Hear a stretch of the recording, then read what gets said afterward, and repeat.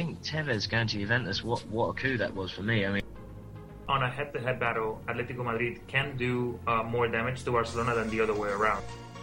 Either he's really blind or he's fixing the match. I can't see it any other way. I'm trying to get Sir Bob on my side here by saying City will win the Premier League. it is an upset. You would expect Man United to go and win there. Over $1 billion was paid in transfer fees between the clubs in Europe.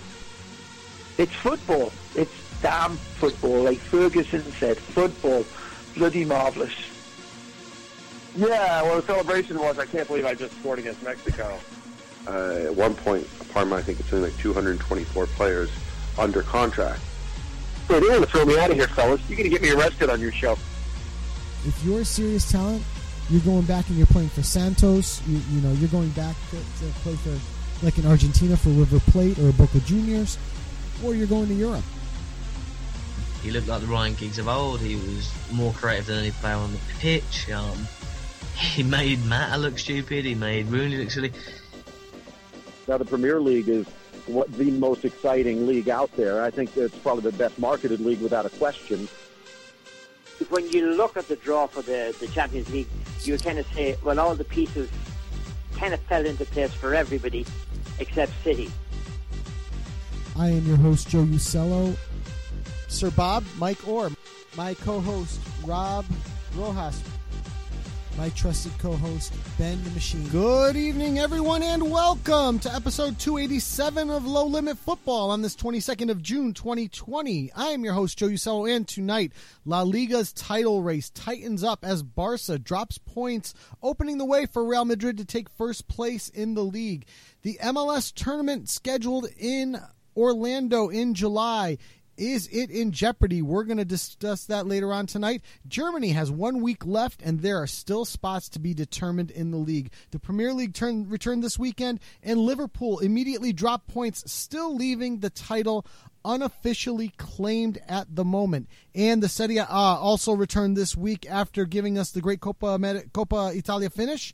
We're going to talk about that and much, much more with our special guest, Mr. Alex Donno from the Calcio Connection podcast, who will be joining us in just a little bit. But first, let me get my co-host in here, Mr. Roberto Rojas. How are you, my man?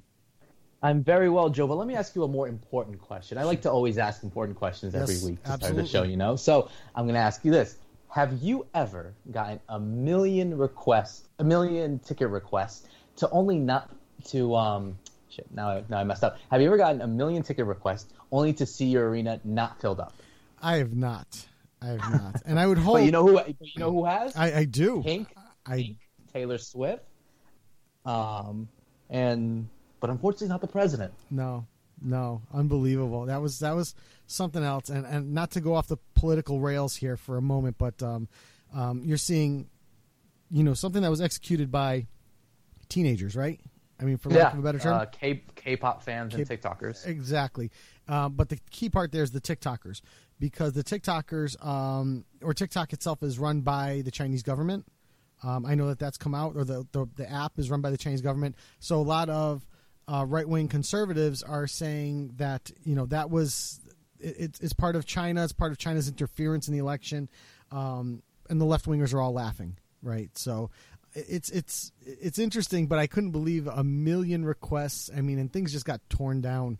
There was an outdoor stage that went away, obviously, real quick. And depending on which news channel you watched, the arena looked at least reasonably full or reasonably empty. Just mattered on the camera angle is what it came down to. I think it was reasonably empty. I do too. I do too. I said it was about a half to 2/3 full. Is what it is. And for me, given the state of affairs in the world, I don't know that I would be jumping at the chance to go to something like that, whether I supported the person or not. Yeah. I don't think you and I are running to a concert right now to be in a building with 20,000, 25,000 people, shoulder to shoulder, unmasked and screaming at the top of our lungs, right? It's not quite the safest place to be. So, it is what it is, but certainly political fodder, to say the least. Let's go with that. But actually, Joe, now that you mention it, it is June 22nd, so happy Hand of God Day. Ah, yes, that's right. Today, in is the anniversary of what was possibly the greatest goal ever scored. Hand of God for one, but then the greatest goal ever scored. All the century for a reason, and probably the most. And to be fair, Joe, I think it's probably the most famous game ever played. Yeah. Oh, I mean, well, think of the things that happened in it, right? And we're talking about the '86 Mexico World Cup, and we're talking about the Argentina victory over England with the 2 goals by Diego Maradona. One of them, obviously known as the Hand of God, which was obviously a handball, and the other one, which was probably one of the greatest goals I've ever seen, where Maradona dribbled through everybody and then finished off. Just an amazing feat. And wow, it's been 20. Let's do the math. 34 years. 34 years. Yeah, 34 years. And unfortunately, I think Diego hasn't been the same since. No. As you've seen in the video that I sent you. I did, and that's not how I want to remember Diego Maradona. Trust me. I'd rather remember the guy that was kind of dancing and juggling in the warm-ups for Napoli, right? That guy? That's not the one dancing provocatively and posting not safe for work videos. Exactly. Yeah, exactly it. So my friend, this week we're going to return to a more normal or more traditional form of trivia. And I think we might ebb and flow with it versus Who Am I versus regular trivia. But this week I'm giving you regular trivia. Okay, so it's one question, no more hints. You'll get an answer at the end of the show. So tonight's trivia is Spain-based, and it's about Thibault Courtois. Thibault Courtois is on pace to win the Zamora Trophy as the best goalkeeper in La Liga this year. Jan Oblak has won the past 4 years in a row. Only 2 other Real Madrid keepers have won the Zamora Trophy. Can you name those 2 keepers? Also, if he does win the trophy, how many will that make for Thibault Courtois?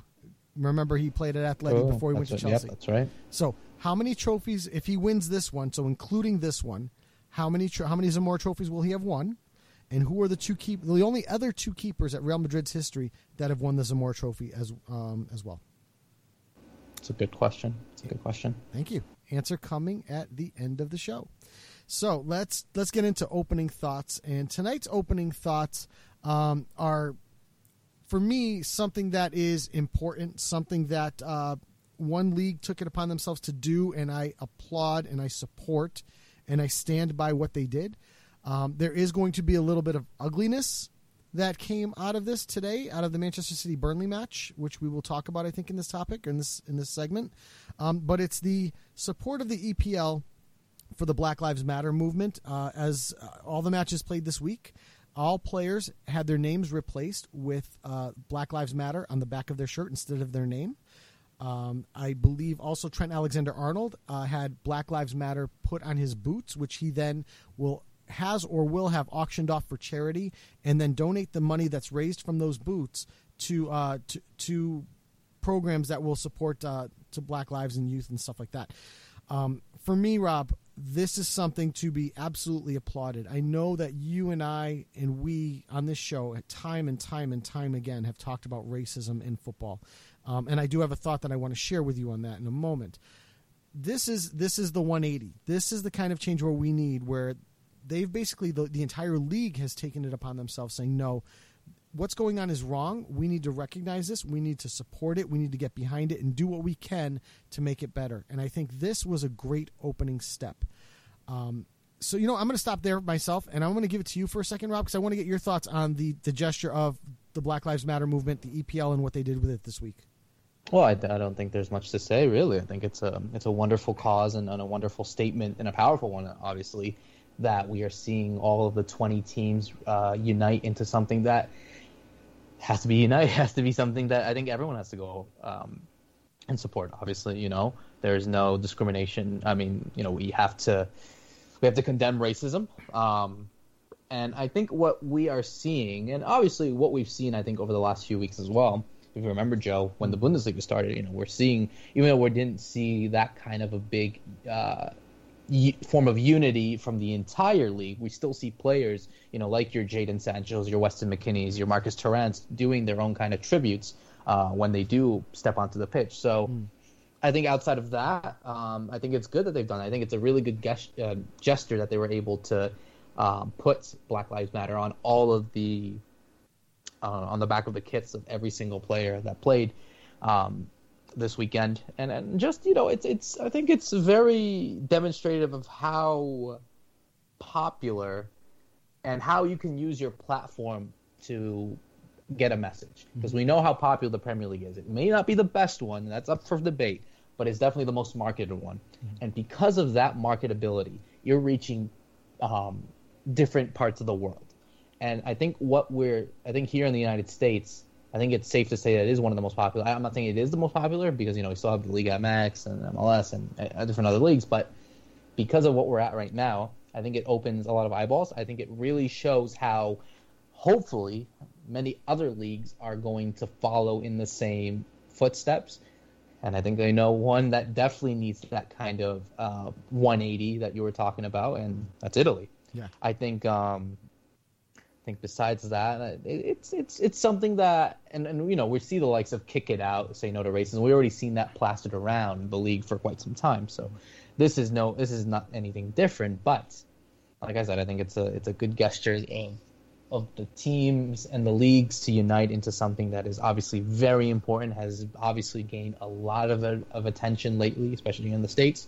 And that, you kind of have to applaud all of them who have been involved. So that's generally what I have to say. I don't think there's anything more to do it, but just say bravo to all the 20 teams in the league. Now, building on that, we have 4 leagues that have returned this week. We obviously know the French league is done for the season, but the other 4 leagues were all on display this weekend, and all 4 leagues, players took a knee, whether it be before the match or what have you, but there was always players taking a knee.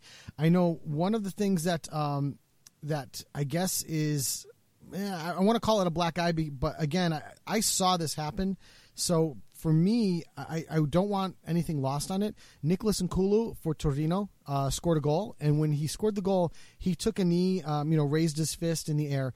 And the image that Torino FC tweeted on that was him on one knee, and then a white man who was Andrea Belotti standing kind of over him. Do you know what I mean? And the optic was terrible from the angle that the picture was taken. However, I did see the match, and really with Belotti, when Nkulu went down to one knee, Belotti actually stayed back and did not come up to him. He wanted to, tackle him and hug him and celebrate the goal, but he actually stayed back and gave Nkulu his moment, and then walked towards him. And then when he walked towards him, somebody must have snapped that picture in that moment, and it just sent a bad image. I'm not defending racism or anything like that, and this is a question I want to ask you, Rob, but for me, the picture was poorly used. It was actually a good celebration by Nkulu, and it was respectful by Andrea Belotti because he did maintain his distance and allowed Nkulu his moment, and I thought that was very professional, and I thought that was it was important. I just think that the photography was poorly timed, and after that, Torino should not have used that photo. But I think overall, I think it was well received in all of the leagues that played this weekend. The idea of Black Lives Matter and supporting that particular movement. I want to ask you, Rob, real quick. One of the things, and we just mentioned it briefly, we've seen it a lot in Italy, but we've seen it across all leagues in general, and that is the racism that happens, and it happens in every league. You can't tell me it's just Italy; it's all of them. My question to you is, with the fans not being in the stands now, and also with the amount of silence that's in these stadiums, that you can hear players talking. Do you feel that in terms of racism, this is actually a good start to curb that racism because the X factors and the generators of that racism just aren't there? I mean, it's the best you can really do. I mean, I think there's not much that you can do when you do have fans and when you don't have fans. I mean, it's a different story. I think it is definitely something that at this point, it's like when you don't have anyone, what's there to lose? So I think the gestures that all of the leagues have been able to do is perfectly fine. And I kind of see this maybe as like, I don't want to say a punishment, but just like, taking a piece of our own medicines. Like, look, this could be perfectly fine for fans to go attend the game and not have to deal with any of this. Right. You see what these players feel. They understand that this is an overlying issue. So, we as fans and supporters and people that like the sport of soccer, we just have to understand that, these guys are human beings. They're just like you and I, and there's no need to hate anyone because of that. So it's a good thing that they were able to see. I think going back into the timing of the Torino photo, I think it was it was bad to use such a photo. I'm sure they had a different photo, and perhaps that it would have been much better if it was just him doing it and not have that image of Belotti. But again, it's all about optics, really, and the angles that you're in. So I think it's tough to say, but obviously we can't condemn it. We have to condemn racism in this forum. Absolutely, I agree with you 100%. Last thing that I want to mention is, for all the good that came out of England this weekend, today in the Manchester City-Burnley match, some fans hired an airplane that flew a banner over the Etihad stating "White Lives Matter, Burnley." Burnley has since come out. They immediately condemned what happened, and there's an investigation going on. And whoever's responsible for that banner flying over the stadium will already receive a lifetime ban from Burnley. So bravo to them for acting swiftly on it and trying to squash something like that. I think it's an incredibly poor taste and just should have been handled. Not that it should have been handled better, but people just need to be a little more respectful. I think we're losing sight of that these days. I think there's a lot of stress on people these days, given the state of affairs in the world. And this was not the right time or place to do. It's never the right time or place to do any of that. And bravo to them for acting swiftly and then condemning it, and then going as far as to say if they find out who it is, they'll automatically receive a lifetime ban, and which is appropriate. So, Rob, let's table the discussion for the moment, and let's bring on Alex Donno. Alex from Calcio Connection joined us a little earlier, just before we started recording, and gave us some insight not only into the MLS tournament coming up in a couple weeks in Orlando, but also the Serie A, the Coppa Italia, and how he feels the league will finish. So without further ado, the Alex Donno interview. And joining us now on Low Limit Football from the Calcio Connection podcast, Alex Donno. Alex, welcome to the show. Thanks for coming on. I want to open up not so much with a Serie A question, but really an MLS question, because you're based down in Florida. And we saw the news earlier today that the Orlando NWSL team will not be participating in the tournament in Utah, given that they had players and coaching staff testing positive for COVID-19. The MLS tournament is supposed to take place in Orlando in just a couple of weeks. I'd like your thoughts or your speculation on whether you feel, given the situation in Florida right now, if that tournament's actually going to happen or not. Yeah, I'm a little worried about it. I'm a little bit worried about the MLS is back tournament. I'm a little bit worried about the NBA. I mean, both of those leagues are supposed to come to Orlando in July, MLS in early July, NBA in the later part of the month. And there are some things that are less concerning. Like, thankfully, at least as of today, there is still room in most of the hospitals, which is a blessing. And the mortality rate is not looking catastrophic. But of course, I tread lightly when I say that, because any live lost is a tragedy. I get that. However, it is worth noting, as I'm sure you guys have seen, the numbers of positive tests have been coming in at a record pace over the past week or so, and it's extremely frustrating and it's extremely concerning, especially being a Florida resident, knowing that, hey, like a few weeks ago we really thought we were seeing the light at the end of the tunnel with this thing, and now, since we've started to reopen the state, we're trending in the other direction. And I think the bottom line, guys, is even though a part of me says that the MLS and the NBA plans they look pretty damn safe to me when you're talking about creating these bubbles and testing everyone involved constantly. I wish I could live in a world where, like in my neighborhood, everyone's tested constantly. I'd feel a lot safer. So I really do think there is potential in these plans to keep players and staff safe. However, as any of us know, working in this business, working in the sporting realm, a lot of times the optics are what matters most, right?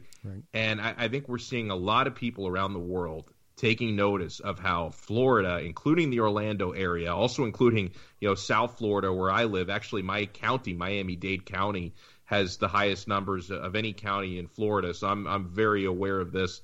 but Central Florida has become one of the hot spots now as well.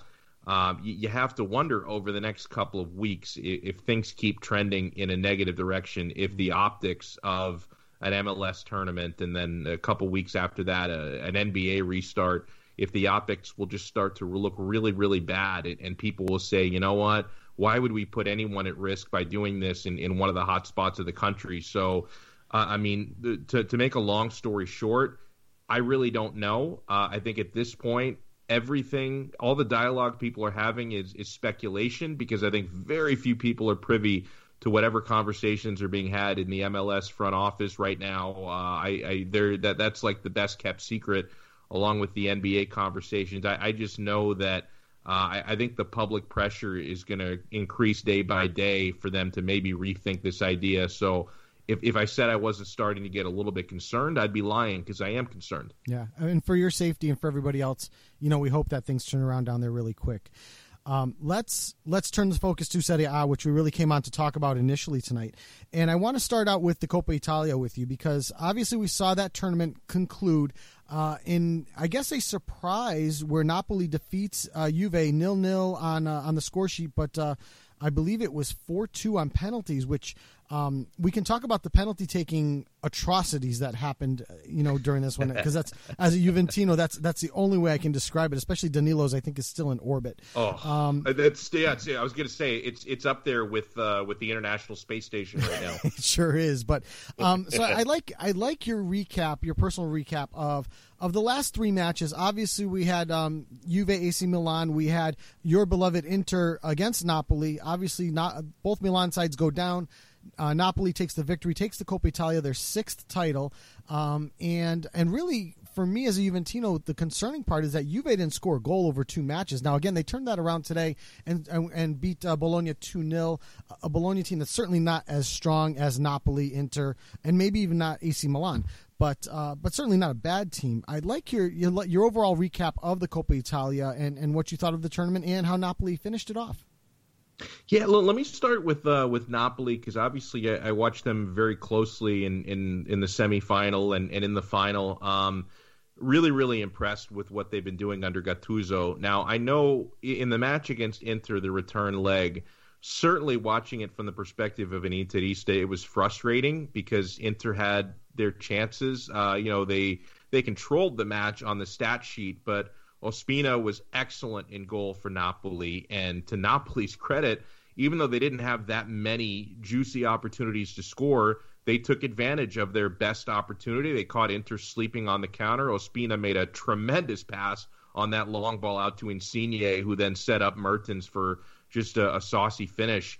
And it was a lot like the previous semifinal leg played some 3 months earlier, where even though Inter had probably more chances, Napoli was more clinical, scoring a goal. They did the same thing, to get through. And then and I kind of wonder, because I think we saw this with Lazio a year ago when they won the Coppa Italia. That became kind of a reference point and a rallying point for Lazio to really, winning that trophy, getting a lot of confidence in 2019. And then in the 2019-2020 Serie A campaign, we see how Lazio has continued to really rally around that and improve as they're now challenging for a Scudetto. So I kind of wonder, for a Napoli side that has, and they've done fine in Champions League, of course, getting through the group stage, but they've really struggled in Serie A for most of the year. And they're certainly in play for a Europa League spot, but not really for a Champions League spot, when a lot of people thought they might even compete for a Scudetto this season. So I kind of wonder for them, with a new manager who just took over mid-season, if winning this Coppa Italia could kind of become a reference point for them, the way it did for Lazio a year prior, and maybe this can launch them into a much more fruitful Serie A campaign this coming season. From an Inter perspective, it was certainly disappointing to see them, go down and get eliminated despite playing pretty well in the game itself. And then from a Juventus perspective, I think, Rob, you hit the nail on the head that it's got to make you feel good that, in the match today, as we record this Monday against Bologna, Juve was able to wake up a bit and score a couple of goals, because I really, in watching their semifinal against Milan, where they got through 0-0 because they went through on the away goal from the previous leg, and then really watching their underwhelming performance against Napoli in the final, it looked like there's really something missing for this squad. Now, maybe they shake that off after the break, right? I mean, they had 3 months off. Maybe they shake it off because I still remember that game in early March where they completely outclassed Inter right before the Serie A was suspended, and they were playing Sarri ball in that game, although they weren't really playing Sarri ball in these two Coppa Italia semifinal legs. So I don't know. I think that as much as I would like to declare, Juve just not the same team, they're still my pick for the Scudetto. Like, they're still my pick for the Scudetto because I think even what they did to Bologna on Monday really exemplifies the fact that, this team, they're accustomed to winning trophies. They're accustomed to finishing off some of the lesser teams in the league and winning matches when their backs were against the wall in the standings. Whereas you take a Lazio, and it's just, they're such a wild card. I mean, Lazio is such a wild card. Think about all the games they've won in this Serie A season where they've really come back from the dead with these miraculous finishes, scoring these stoppage time game winners when you're counting them out. I don't know how much of that was fluky and how much of that was for real. So for the next 12 match days, does their magic run out? Because I think they did ride a little bit of luck to get to this point. And then from an Inter standpoint, I don't consider them dead in this Scudetto race. I consider them to be I consider it to be a 3-team Scudetto chase. But at the same time, I don't have a whole lot of faith in Inter because Inter's mentality, I don't think, is there. Like, this team hasn't won, a significant trophy in 10 years. And I think part of the issue is, they don't have enough players who have won important hardware. And I don't think they have the mentality to close out some of these important games. I mean, they nearly blew it against Sampdoria on Sunday, despite having what should have been a really comfortable 2-0 lead. They almost blew the game late. So there were certainly some warning signs for Juve in the Coppa Italia, but I think at the end of the day, they're going to win a Scudetto race, even if it's a close one. Alex, I mean, there's still a lot of time left until we get to the matchup between, I think, the one that's probably going to decide the Scudetto itself, and that's Lazio against Juventus. But having said that, looking at the schedule that Juventus actually has and also what Lazio has, Juventus do have a bunch of important games as well. They have to play Torino, still have to play Milan, they still have to play Atalanta as well, and an Atalanta side that, as you know, and what we've seen over the weekend and over this entire season, have been entertaining and have liked to score goals as well. Having said that, for Lazio as well, they also still have to play Atalanta. They still have to play the likes of Fiorentina. They have to play Milan.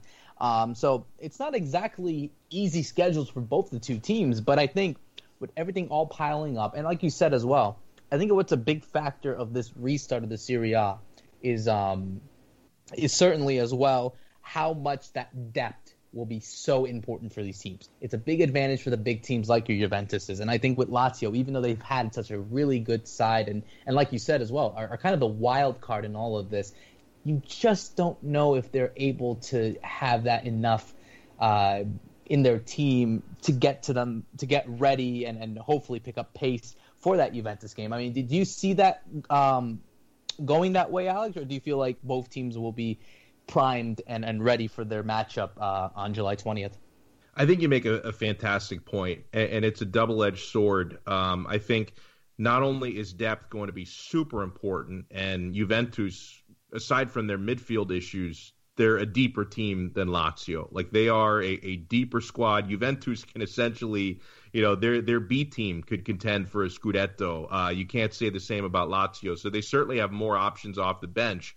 But at the same time, if Lazio, and this is going to be a big challenge because everybody's playing 2 matches a week, but if Lazio can get enough luck, if they can be the healthiest team down the stretch, if they can, because Juventus has already suffered a couple of injuries here since restarting them, but they've already played 3 matches. Lazio is still yet to play, so we'll see how that shakes out. But if Lazio can, by some miracle, and you almost feel like they're destined for this because they've had so much luck this year, it wouldn't surprise you if they end up being the healthiest team down the stretch in addition to being, the luckiest team down the stretch. But if they can keep their starting 11 plus a couple of key bench players healthy, then they certainly have a shot. But yeah, I think you raise a great point, Rob, that it's not only about, which team plays the best football, but it's also when you're talking about just a ridiculous schedule where you're essentially playing every 3 days, that it's going to benefit a deeper squad. And I have to wonder, when we're talking about 4 or 5 weeks from now, if Lazio's starting 11 is just dead tired and Juventus has the advantage of being able to rotate more players. So I think that's a good shout. Now, having said that as well, I know they both, them Lazio and, of course, your Inter still have a game in hand, but is there still some chance that, albeit maybe not a miracle, but if Juventus were to screw up against, I don't know, just have like one of those off days, and then you look at Lazio and Inter who are able to position themselves in it, are they still, can you still say that Inter is still in this Scudetto race, or is it just too far-fetched and too far off at this point that I think you're still going to consider it a two-horse race? Yeah, no, I don't think it's far-fetched because, I don't know, a lot of the rhetoric during, the hiatus for the league, people talking about a two-horse Scudetto race because they were looking at Inter being 9 points back of Juve at that time. They are now, again, 9 points back, but they had a game in hand during the break. They won their game in hand against Samp. That made it a 6-point gap. Still, if you're talking about, what's essentially a 6-point gap if you win the game in hand, and Inter have a couple of favorable fixtures. I mean, they've struggled over the years against Sassuolo, but Sassuolo is really been looking in shambles lately. Inter has them midweek, then they have Parma at the weekend. Inter should, and I emphasize should, win both of those games, and they probably have the more favorable schedule compared to Juve and Lazio the rest of the way. So I definitely think there's a shot. I think the key is how many heart palpitations will they give their fans down the stretch? Because, I complained about the second half performance against Sampdoria, but at the end of the day, they did hold on for a 2-1 victory. And all that really matters is the W and 3 points, and they were able to get that. They have been better at dispatching the lesser sides against Conte, right? In previous couple of years with Luciano Spalletti, Inter tended to play up and down to the competition. They would give, the top 2 or 3 teams a very hard time, but they would drop a lot of unnecessary points against the mid-tier and the lower table clubs. This year, it's kind of been the reverse. They've struggled against some of the bigger teams, and they've, been able to grind out results against the mid-table and the lower clubs. I think that sort of consistency is going to be key down the stretch. But when you're talking about potentially a 6-point gap with still 12 match days left to go, I think Inter has plenty of time to make up some of that ground, especially if I think, when Lazio does face Juve again, probably the result that Inter should be rooting for there is a draw. Like, you would want those teams to split the points and only take home 1 point apiece, because that could give you time to make up some ground. So, I think as long as Inter doesn't bottle things, I think they have a chance to make this a legitimate 3-team race down the stretch. And they're certainly well coached enough to make a fight of it, especially if one or both teams slip up. I want to ask you, though, about going into the offseason for Inter, that the offseason for all these teams is going to be like 7 hours. And obviously the main target in the transfer window for Inter is going to be Sandro Tonali. By some reports, Tonali and Inter have already agreed to terms, or they've already agreed with Brescia to terms. I want to ask you, as an Interisti, how important is Sandro Tonali to the Inter project, especially taking it to the next level? I think he's incredibly important. I've heard some folks say that they don't really need Tonali, or why would Tonali want to go to Inter? There's not enough playing time for him there. He may not even start. First of all, I think anyone who says that is underestimating Sandro Tonali, because I think he's good enough, even at 20 years old. I think he's good enough to find very regular playing time. Like, he might even, within a half a season, take Brozovic's job. I think that's how good Tonali is.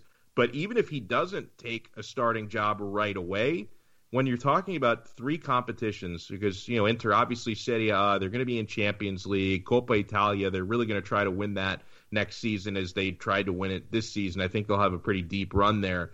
There's going to be plenty of opportunity for him when you consider, some of Inter's other midfielders. I think Inter is going to move on from Matias Vecino this summer. At least they're going to try to. And they're definitely going to move on from Borja Valero. So right there, that opens up a couple of spots. And Vecino plays a lot, and he plays a lot because for as good as Stefano Sensi is when he's healthy, the guy's never healthy. Like, Stefano Sensi, every time this guy gets on the pitch, he picks up a muscular injury and misses the next 3 games, and then he comes back for a game, and the cycle continues. So Inter is going to be, I think, having at least 2 midfielders leave this summer. And with Sensi not being dependable, you're going to be walking into a season next year if you can close this deal with Sandro Tonali, where the sure things on the roster are going to be Brozovic, Barella, Eriksson, Tonali, and then you may have Gagliardini as a squad player. So I think there's going to be plenty of opportunity for him. And this is a guy at 20 years old. I think he's going to be a foundational player for the Azzurri for the next decade and a half. I think he's that good and could be a foundational player for Inter. I mean, whoever's able to sign this kid, if Juve's able to do it, I don't really know if Milan still has a chance. I've heard Fiorentina is interested in him. Whichever team comes away with him, and maybe Inter's the favorite right now, but any team that signs that guy, I think, becomes appreciably better, and he's going to find a spot to play with Inter. And for as many midfield issues as they've had, because I think people saying Inter has such a deep midfield, I think that depth is overstated because of some of the injury troubles they've had. I think he can be an incredibly important player. Guys, he might even be the difference next season between Inter winning a Scudetto and not winning a Scudetto. I think he's that important. Yeah, and Brescia sitting dead last. He's going to be sold. It's just a matter of where and when and for how much. So let's talk about another youngster at Inter real quick, and that's Lautaro Martinez. Next season, where is he playing? My opinion on this changes a lot. I think right now there's a better chance he's still with Inter. I think that now maybe financial fair play, giving every team a grace period, might change this conversation. But just from what I understand right now, Inter is sticking with their demand of release clause or bust. Now, maybe they could bend from that a little bit, but I don't think they'll bend from that very much. I think the lowest Inter would go with their demand would be 90 million plus a wingback, like a Semedo or a Firpo. I think that's probably as low as Inter would go. So this is going to be very pricey. And I think if Barcelona is really counting on getting it down to like 70 million plus a player, I don't think Inter is going to get that done. I really think that their ownership group, Suning, is very serious about the idea that they don't need to sell him. Like, there's no financial burden to sell him. And so they're only going to sell him on their terms. And listen, this could change 3 days from now. We might see, Di Marzio or Fabrizio Romano with some bombshell report of what Barca is going to get, done for this deal. But I think as we sit today, I think there's a better chance that Lautaro is with Inter than without Inter next year. And I would be on board with that. I think that even if you were to sell him for a very large sum of money, you could reinvest that in the club and you could make good things happen there. But I look at how Lautaro has flourished in his partnership with Lukaku and, the understanding we've seen them have with each other. It's hard to replace that. And I think it could be potentially a pretty slow market for strikers anyway, so it'd be tough to replace him even with a big chunk of money in your pocket. And then it's also very hard to replace, I think, the special understanding that Lautaro and Lukaku have. So I can see a silver lining either way. I mean, if they sell him, it's going to be for a large sum of money they can reinvest in the squad, so that's good. If they keep him, you're keeping a striker who's shown he can flourish in this particular formation and with his strike partner. So I'm happy either way. But yeah, if you ask me today, I'm leaning towards the idea that it's probably 65% chance he stays, 35% chance he goes to Barca. And I think it's Barca or Inter. I don't think there's anyone else who's going to swoop in and poach him away. Going to be interesting to watch this summer for sure. Let me get a prediction out of you. Obviously, the big match might be across Europe this week is Lazio-Atalanta coming up on Wednesday. In one word, give me a winner. Atalanta. Wow. And I know that my Calcio Connection co-host Jerry Mancini is going to want to drive from Canada to Florida to punch me in the face. But I just with Atalanta, I think that them already having a game under their belt. And also in that game when they hammered Sassuolo, Atalanta did not look like a team that's been off for 3 months. Like they look like they just played together a week ago, right? Yeah. And I don't know. There's just something about that Atalanta team. Like they give everybody in the top six such a hard time. They're so aggressive. I think Lazio is going to keep competing for the Scudetto over the next 12 match days. I just don't think they're getting 3 points on Wednesday. I think Atalanta's going to take it probably 2-1 or 3-2. Maybe we'll have a fun, high-scoring game. That'd be fun to see. Before we let you go, where can they find your work and the podcast? Oh, great. Probably the best bet is to find me on Twitter at Alex Donno, Donno spelled Donno, because usually anytime I'm either hosting a live show in Florida or when I put up a podcast, I usually post it there. But if you want to find our Serie A pod directly on iTunes or Spotify, wherever you get your pods, just search for Calcio Connection. That's the pod I do with Jerry Mancini, who's just so entertaining. We give each other a hard time because he's a big Lazio fan. I'm a big Interista, so we're always butting heads on all that stuff. But yeah, Calcio Connection is where to find the pod. And guys, thank you so much. Great stuff. Thanks again, Alex. Good luck, especially down in Florida. Stay safe, and we'll talk soon. Thank you. And special thanks again to Alex Donno for joining us on the show. Looking forward to the Serie A as they get ready to kind of close things out and move through the season here, which is going to be a great tight race. Rob, we started out with Alex by talking about the MLS tournament coming up on July 8th, that it might be in jeopardy. We've seen a couple of different reports and things coming out lately, especially the concerns that the coronavirus is spreading rapidly in Florida, Orlando being one of those major places where we're having issues and we're seeing flare-ups. We have a couple other things. We have Inter Miami players and Atlanta United players have tested positive for the coronavirus as well recently. That's according to MSN. We saw an article on that. Jim Curtin, coach of the Philadelphia Union, is concerned about the Florida coronavirus spike, and and obviously that's going to play into the plans of getting back into the tournament. So, just want to turn over to you.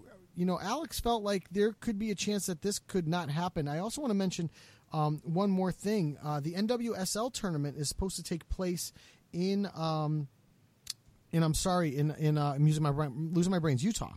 And the Orlando Pride, who is the NWSL team that was supposed to participate in that, has withdrawn because of players and staff testing positive for the coronavirus. I'd like to know, Rob, what's your gut feeling? Do you think this will happen, or do you think we're in trouble? It's tough to say. I mean, we really don't know what's going to happen. I think just because cases are going up, it really has, to be fair, hasn't stopped stuff. The only fear is how big the surge is. I mean, what we see in the likes of Spain and Germany and all the other countries where their teams have, their leagues have started, the curve is more flattened and it's much more shorter. Having said that, with Florida's case, it really, I think the big fear, more than anything, is the players. I think the more we get, and hopefully this doesn't happen, I think if more players from MLS and the NWSL are testing positive for it, then that could raise some fears, because I think what we saw, a couple of weeks before the Premier League started, that they tested all their players and only a certain amount were obviously tested positive. We don't know how many of those MLS players have already tested and have tested positive. We need a general number. So I think it's going to really come up to that. But do you really want to go a 180 for all this after so much that has already been made and organized to plan something like this? Do you really want to go through that? Right. I know it's not the sane thing to do, and it's not the moral thing to do, but I think for these teams, and unfortunately for the league itself, they need this to happen because they need it to function. They don't have anything else besides that. Right. I think that's the sad part of it all. It's that it's all economics.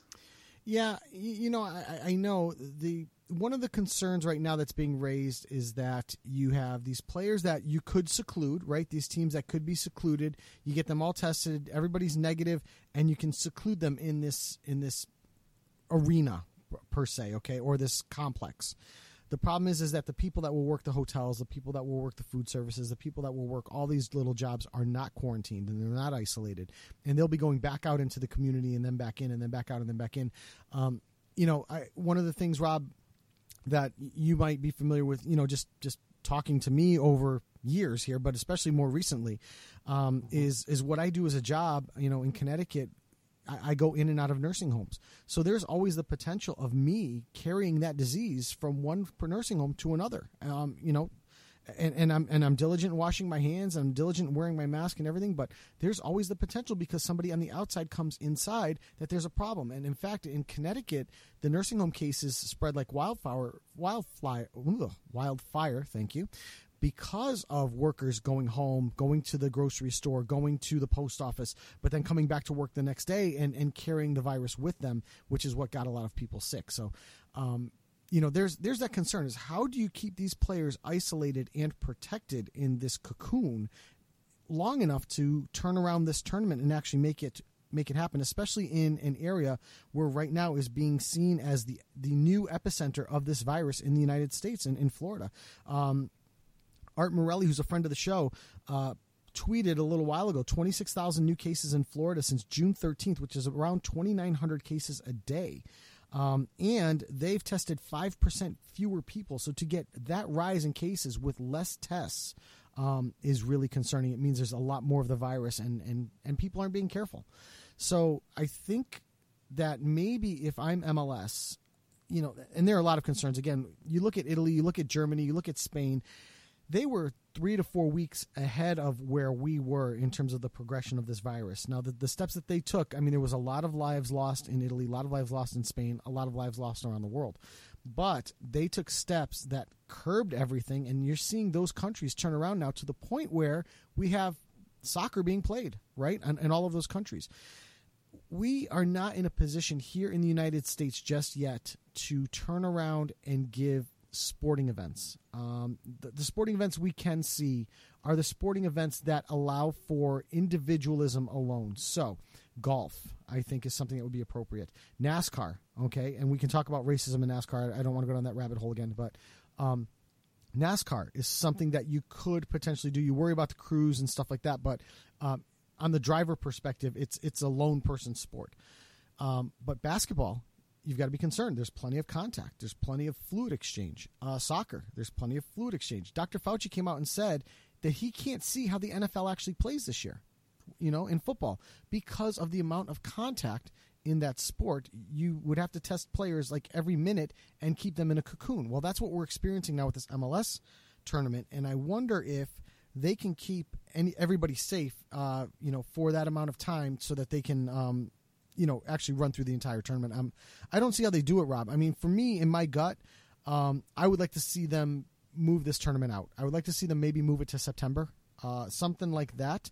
Maybe make this tournament part of what MLS is going to do for the season. And I know it's unusual circumstances, but I think at this point, or don't be afraid, MLS, to play in mid-December. And play those games in the South in the middle of December or even January, and try to get some semblance of a season, provided that the environment is safe for it to happen, Rob.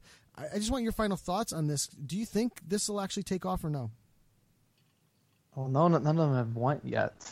No one's in Florida as of yet. No, that's well. correct. That's correct. So, and would you want to go to Florida? If I was a player? Probably not. Probably not. No. I'm with you. I don't want to bring my family down there.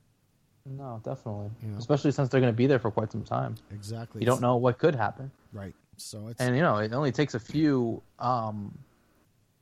if they're all in one place, if one outbreak happens, that's it. I could see a postponement of this, especially given where it's going to be played. Crazy thought. I could see a postponement of this and moving it to a place like the tri-state area. Because the tri-state area right now is the best place in the country. And it's crazy to say that because a month ago you would have never thought you could have said that. But the tri-state area right now, New York, New Jersey, Connecticut, is one of the safest areas in the entire country when you're discussing the coronavirus. It seems absurd to be able to say that, but it's sadly true right now. And I don't know that the Florida is the right place to have it. I don't know that July 8th is the right time to have it. And I guess we'll see. But in my gut, I could see them postponing this at least a couple of weeks, see what happens with these cases, see if things kind of start to trend in the right direction. And then if they don't, then I think they may scrap the idea entirely. And it's just out of safety and out of caution. hopefully it doesn't come to that. Hopefully things turn around very quickly, and hopefully we do see some MLS returning here. Let's talk about football that has returned, Rob, and let's go back to La Liga. We saw a great weekend in La Liga, a weekend that saw Barca drop points, like I mentioned in the opening monologue, and it opened the door for Real Madrid. And Real Madrid, by the way, looked fantastic. We've seen some teams look great. We've seen some teams look terrible. And I don't want to say Barca looked terrible. I don't think that they looked terrible on the weekend. But they weren't able to manage anything in their match against Sevilla in 0-0 draw. And then Real Madrid looked better than average over the weekend. We've seen a couple of teams do this. We saw, I'm trying to think who else. City. City's a team that looked like they haven't missed a step. Alex mentioned in the interview, Atalanta looks like they just played last week. So there are some teams that have really returned from this. For me, Rob, when we started this whole return, Dortmund was a team that looked like they returned. Bayern, team that looked like they just totally never stopped. And it's amazing to see because, in this regard, it is a title race. It is totally a title race. The two teams are tied on points at the top of the table at 65 points. And right now, because of head-to-head, Real Madrid actually hold the top spot. We look forward to this week. We've got Madrid facing Mallorca, a team that Barca actually beat earlier in the return, where Barca have Celta Vigo. Celta Vigo, they're kind of a mystery because they've been hit or miss, but this weekend, man, were they a hit. They end up beating Alaves 6-0, and they looked fantastic doing it in the process. So I know this is a race, Rob, that is going to continue all the way to the end of the season. I don't think either of these two teams are going to let up. Is there potential that one of them blinks, or do we have a title already decided? It's so tough to say. I think that this league has been so nonstop that you would think that maybe if Barcelona blinks one more, then that's it. And looking at the schedule they have, it's very possible. Yeah, they still have to play Bilbao. They still have to play Atletico Madrid. And having said that, Real Madrid, you would think they can get all 3 points against most of these teams. Yeah, they could get a draw as well. Villarreal. They have the Catalan Derby coming up July 8th. That's a Granada side who, to be fair, Joe, prior to their loss to Villarreal, they were unbeaten, I think, in like 8 matches before that. Yeah. So they're a wild card right there. Getafe, who've done very well as well. They have. They're still in 4th place, I think. No, 5th place. So yeah, it's tough. It really is. I don't know. We haven't had a champion. We're not going to decide a champion. I don't think we have either. Absolutely not. Absolutely not. But obviously that Atleti match is a big deal. The Espanyol match, despite Espanyol being at the bottom of the table, like you said, it's the Catalan Derby. That's a tough match for them as well. Real Madrid, you look at their upcoming schedule, and also Barca Villarreal. You look at Real Madrid's upcoming schedule. They have Getafe, like you said. Athletic didn't look bad on the weekend. Granada, again, Villarreal as well for them. So they have, some spots here too where there are tricky spots. And again, I'm with you. I don't want to say we've decided the championship here in La Liga, but man, there's still a bumpy road, and it bears watching all the way through as to who will actually take this title, because it just takes one slip like Barca did on the weekend against Sevilla. Any of these tough teams can give them some trouble. Looking back also, now Atleti have finally moved into that Champions League spot. If you remember when we did our review coming back from the break, Atleti, I believe, were in 6th, and they were outside of the Champions League spots. Now they've gotten 2 wins in a row here. They've beaten Osasuna 5-0, and then they beat Valladolid 1-0 on the weekend. They're in a position now where they hold one of those spots, and they're 4 points clear of Getafe. So they're going to be fighting for those points against Barca as much as Barca need them for the title, just to stay in the Champions League. So I think this is a massive, massive road for all the teams involved. But, even though it's a 2-team race, I think we're in for a serious run to the finish here in a couple of different spots in La Liga for sure. So let's table that real quick, Rob, and get back to. Well, actually, let's do this. Let's go to our matches of the week this week. We've got a few matches on the docket here because the way football is being crammed in now this week, Rob, or here down the home stretch, we're giving you matches every day. Okay, so starting tomorrow, Tottenham Hotspur take on West Ham United at 3:15 p.m. in the Premier League. La Liga sees Barcelona Athletic Bilbao at 4 p.m., like we had mentioned earlier. On Wednesday, Liverpool initially would have had the opportunity to win the EPL title here in this match, but because they dropped points, we'll have to wait a little bit longer. They take on Crystal Palace at 3:15 p.m. And then the big one of the week, Atalanta-Lazio, 3:45 p.m. Atalanta's second match back from the break. Lazio's first. It's going to be interesting to see how they shake off the cobwebs. Thursday is a big one in the EPL.